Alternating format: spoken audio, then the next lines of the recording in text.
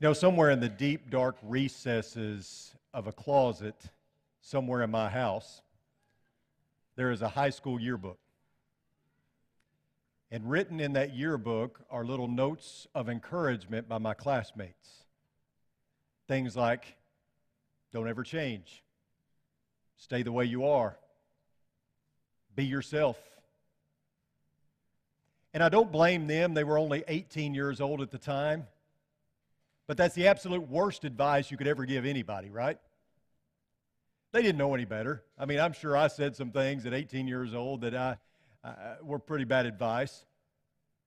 A lot of my classmates now, it's been over 25 years since that yearbook came out and since those notes were written. All of those classmates have changed. None of them are the way they used to be. Some of them could still grow up a little bit. But none of them truly stayed the way they were, because that's a fact of life, right? You grow, you change, you adapt, you evolve, all those kind of things, because, that's what life does. You grow physically, you grow mentally, you change as you get older. Still, I can't help but think about those words, stay just the way you are, be yourself, because we hear that advice a lot in our culture, don't we? Just be yourself. Coke has a commercial right now, just be you, do you. Whatever that means, just be you and just do you. You do realize that's the absolute worst advice you could ever give. Because the Bible does not give the message of just be yourself. In fact, it gives quite the opposite message. By all means, don't be yourself. That's the worst thing you could do, actually. And I wonder if Peter or John or Paul or Jesus were to sign our yearbook, what do you think they would write? What do you think they would write in those pages? How about this? Therefore, if anyone is in Christ, he is a new creature. The old things passed away. Behold, new things have come. Love, Paul, Senior, 20 AD. Or how about this one? But grow in the grace and knowledge of our Lord and Savior Jesus Christ. To Him be the glory both now and to the day of eternity. Amen. Your buddy, Peter. But if we walk in the light as He Himself is in the light, we have fellowship with one another, and the blood of Jesus, His Son, cleanses us from all sin. It's John. Truly, truly, I say to you, unless one is born again, he cannot see the kingdom of God. Your Savior, Jesus. The message of the Bible is not be yourself. The message of the Bible is quite the opposite. The message of the Bible is be something better. Be something greater. Turn with me in your Bibles to Ephesians chapter 2. Let's just read it. It's not that long, 22 verses. Let's just read Ephesians chapter 2. But as you read along with me, read these words. We've been talking about better Bible study, so let's employ some of that tonight. As we read these words, think to yourself, Paul answering the question of, should I just be myself? Okay, think in those terms as we read through this. Is just be yourself good advice? Here we go. And you were dead in your trespasses and sins, in which you formerly walked according to the course of this world, according to the prince of the power of the air, of the spirit that is now working in the sons of disobedience. Among them we too all formerly lived in the lust of our flesh, indulging the desires of the flesh and of the mind, and were by nature children of wrath, even as the rest. But God, being rich in mercy, because of His great love with which He loved us, even when we were dead in our transgressions, made us alive together with Christ. By grace you have been saved, and raised us up with Him and seated us with Him in the heavenly places in Christ Jesus, so that in the ages to come He might show the surpassing riches of His grace in kindness toward us in Christ Jesus. For by grace you have been saved through faith, and that not of yourselves, it is the gift of God, not as the result of works, so that no one may boast. For we are His workmanship, created in Christ Jesus for good works, which God prepared beforehand so that we would walk in them.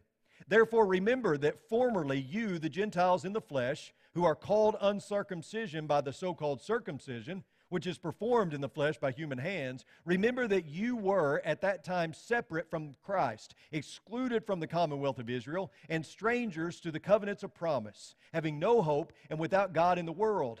But now in Christ Jesus, you who formerly were far off have now been brought near by the blood of Christ.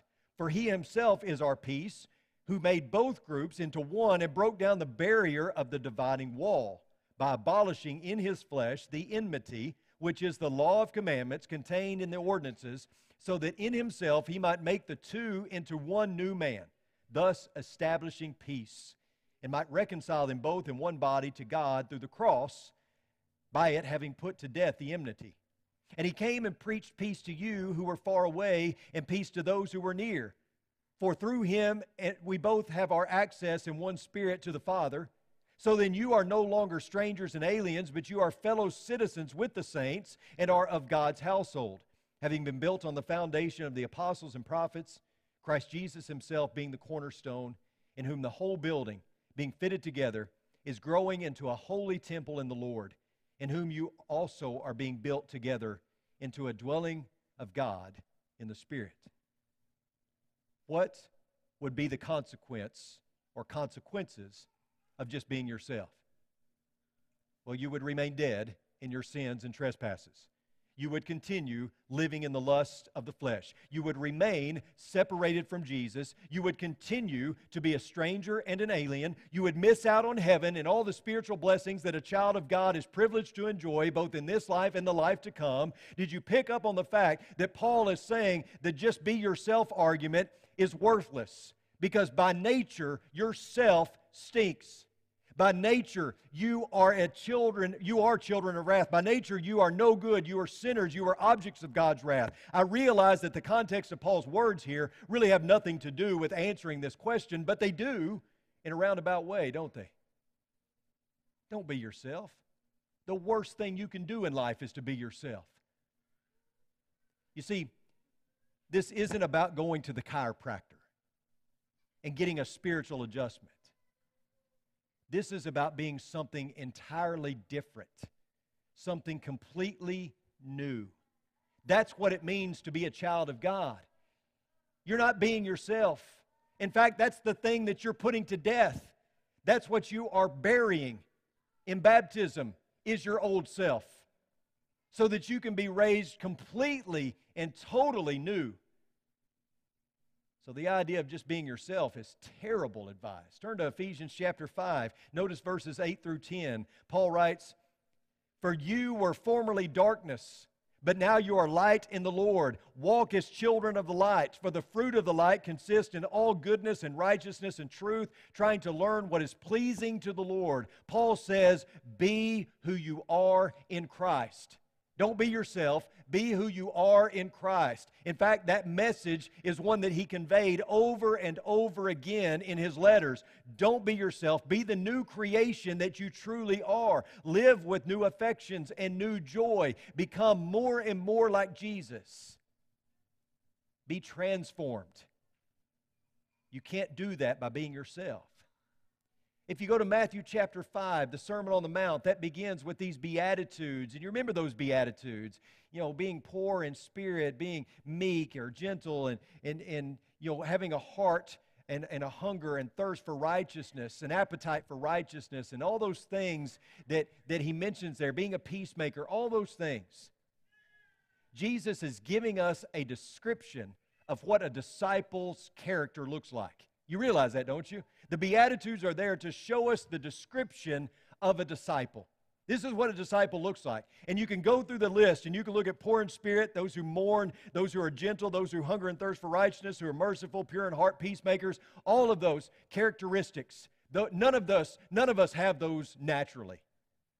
Some people are more inclined to be meek, I understand. Some people are more peaceful than others. But nobody has these characteristics naturally.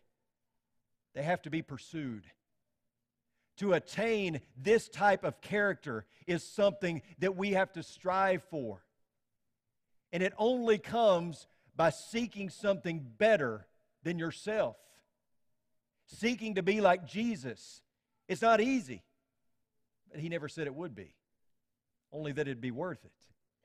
All of these Beatitudes that Jesus is mentioning here are character traits that we must strive to live out, that we must pursue. And Jesus is giving the crowd and us in the process a character description. And the major takeaway from the Sermon on the Mount is that a genuine disciple acts differently from the world around him. He is salt and light. He loves his enemies. He seeks first the kingdom and his righteousness. He gives, he prays, he fasts. He treats people the way that he wants to be treated. He walks the narrow path. He produces good fruit. He builds his faith on the firm foundation that is Jesus Christ. His entire life is fixated on Jesus as he strives to be like him. Here's where it starts. John 3:7, "Truly, truly, I say to you, unless one is born of water and the Spirit, he cannot enter into the kingdom of God." Jesus' message is anything but just be yourself. Jesus' message is you got to be born again. You've got to be made entirely new. As Paul says in 2 Corinthians 5:17, you're a new creature in Christ. You're not yourself. You're better. Paul goes on to describe it this way in Romans 6, starting in verse 3, he says, "Or do you not know that all of us who have been baptized into Christ Jesus have been baptized into his death? Therefore we have been buried with him through baptism into death, so that as Christ was raised from the dead through the glory of the Father, so we too might walk in newness of life. For if we have become united with him in the likeness of his death, certainly we shall also be in the likeness of his resurrection. Knowing this," get this, "that our old self was crucified with him, in order that our body of sin might be done away with, so that we would no longer be slaves to sin." Your old self was a slave to sin. That old self, when you became a Christian, was crucified.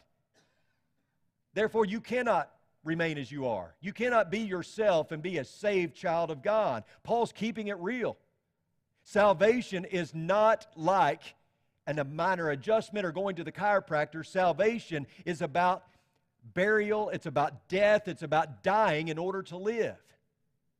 A necessary prerequisite to resurrection, believe it or not, is death, right? No one can be raised from the dead if they don't die first. That means for all of us who are children of God, we had to die to ourselves. And I would suggest to you that it's not just a one-time death at baptism. If we are going to serve a master that is Jesus Christ, that is God, then we've got to die to ourselves every single day. That's a daily proposition, isn't it? Because every day there is the temptation to go back and exhume our old self, to dig that old body up and to inhabit it again. Every day there is this temptation to be tugged and pulled in different directions so that we are not being transformed. We are not putting the emphasis on growth. We are not maturing as we should.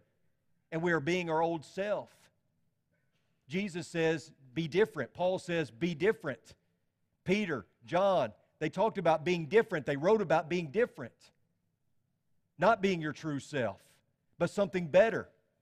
And you know as well as I do, transformation can be painful. It's not easy. But staying as you are is deadly.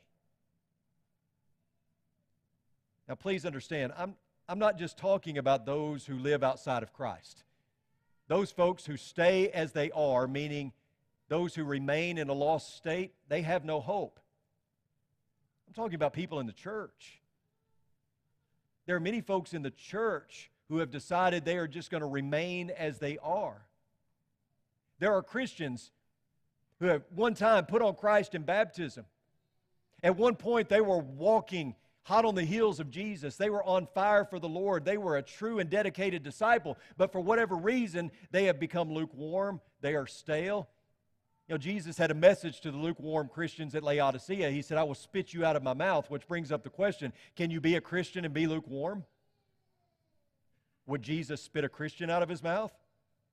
I don't think so. It's not a desirable state. Even if you are a child of God, to remain just as you are is not good enough. Because the message over and over again that we see in the New Testament is a Christian, a disciple should be growing and maturing. That this is not, you know, you get baptized and you're done and you're good. This is a daily proposition.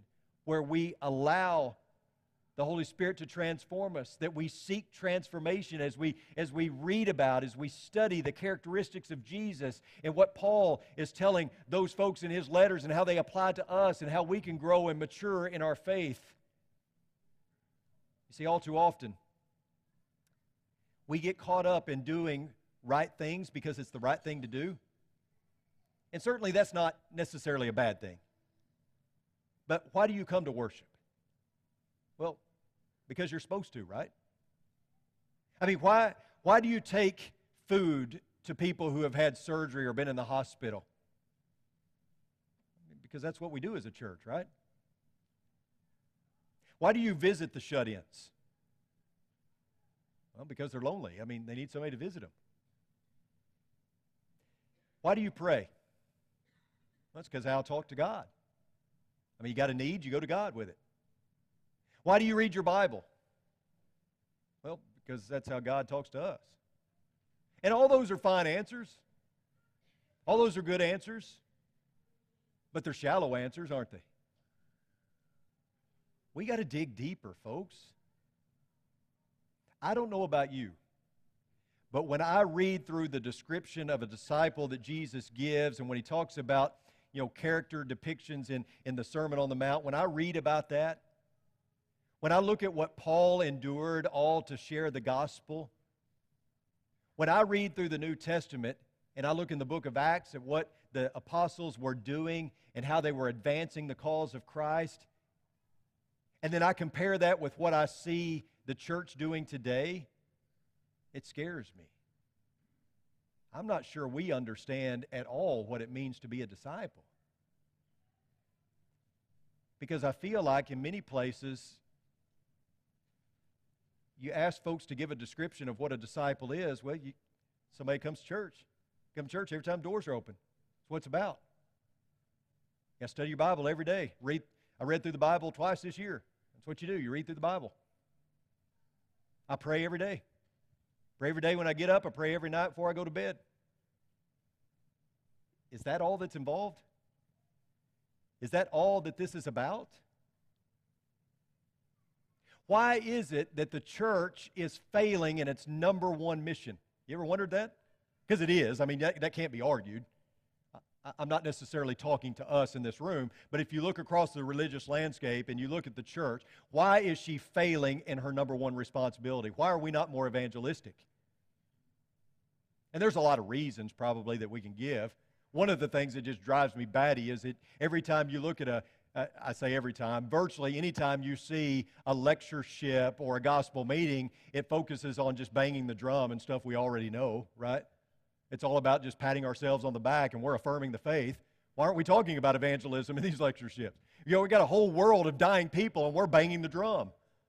Not that there's not a place for that somewhere, but it seems like every lectureship has the same title. The same lessons, they just change the title every year, right?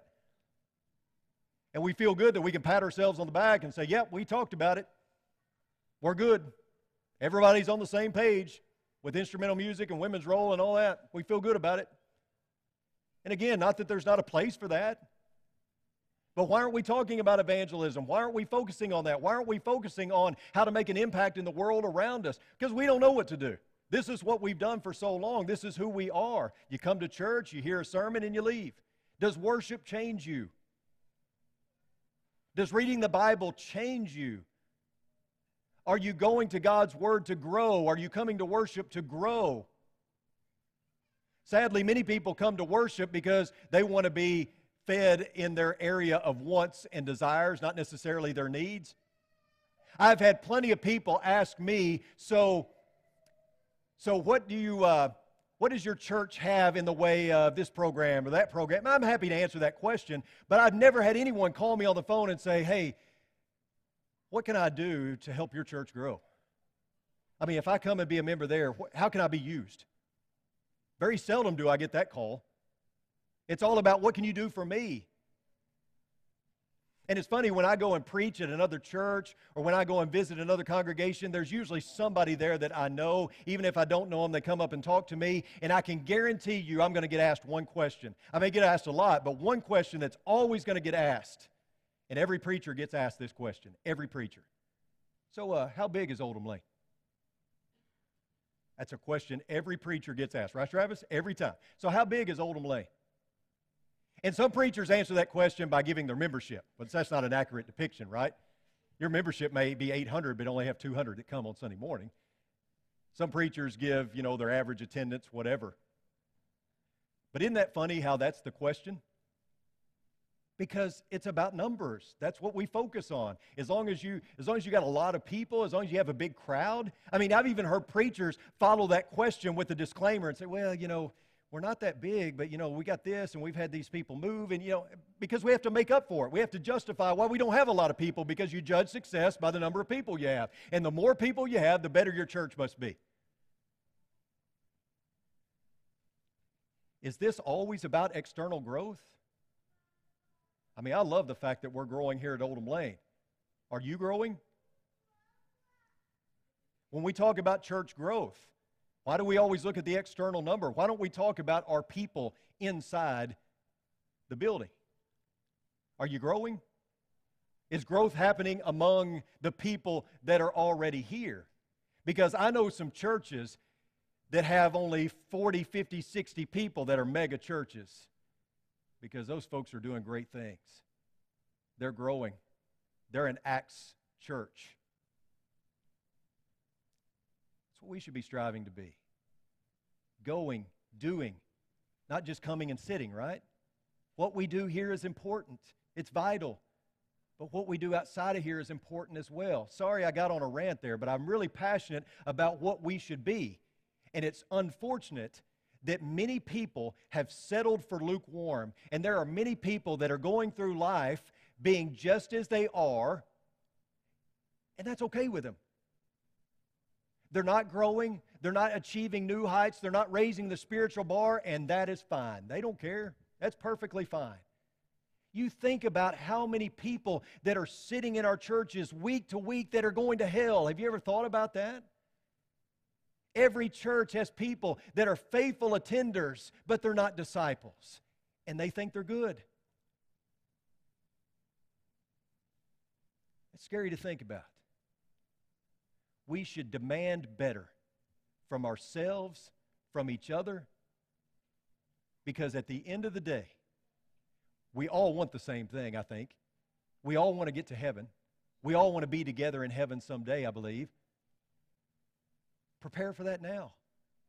Strive for that now. That's Paul's words in a nutshell. Be prepared, because Jesus is coming back soon. He thought he was coming sooner rather than later, so be prepared. More than that, I count all things to be lost in the view of the surpassing value of knowing Christ Jesus my Lord, for whom I have suffered the loss of all things, and count them but rubbish, so that I may gain Christ, and may be found in Him, not having a righteousness of my own derived from the law, but that which is through faith in Christ, the righteousness which comes from God on the basis of faith, that I may know Him, and the power of His resurrection, and the fellowship of His sufferings, being conformed to His death, in order that I may attain to the resurrection from the dead. Not that I have already obtained it or have already become perfect, but I press on, so that I may lay hold of that for which also I was laid hold of by Christ Jesus. You can read that a lot of different ways, and you can come away with a lot of different messages there, all of them really good. But the one thing I hear Paul saying is, don't be yourself. And if you're going to be yourself, you ain't going to make it. If you have a need, come now as we stand and as we sing.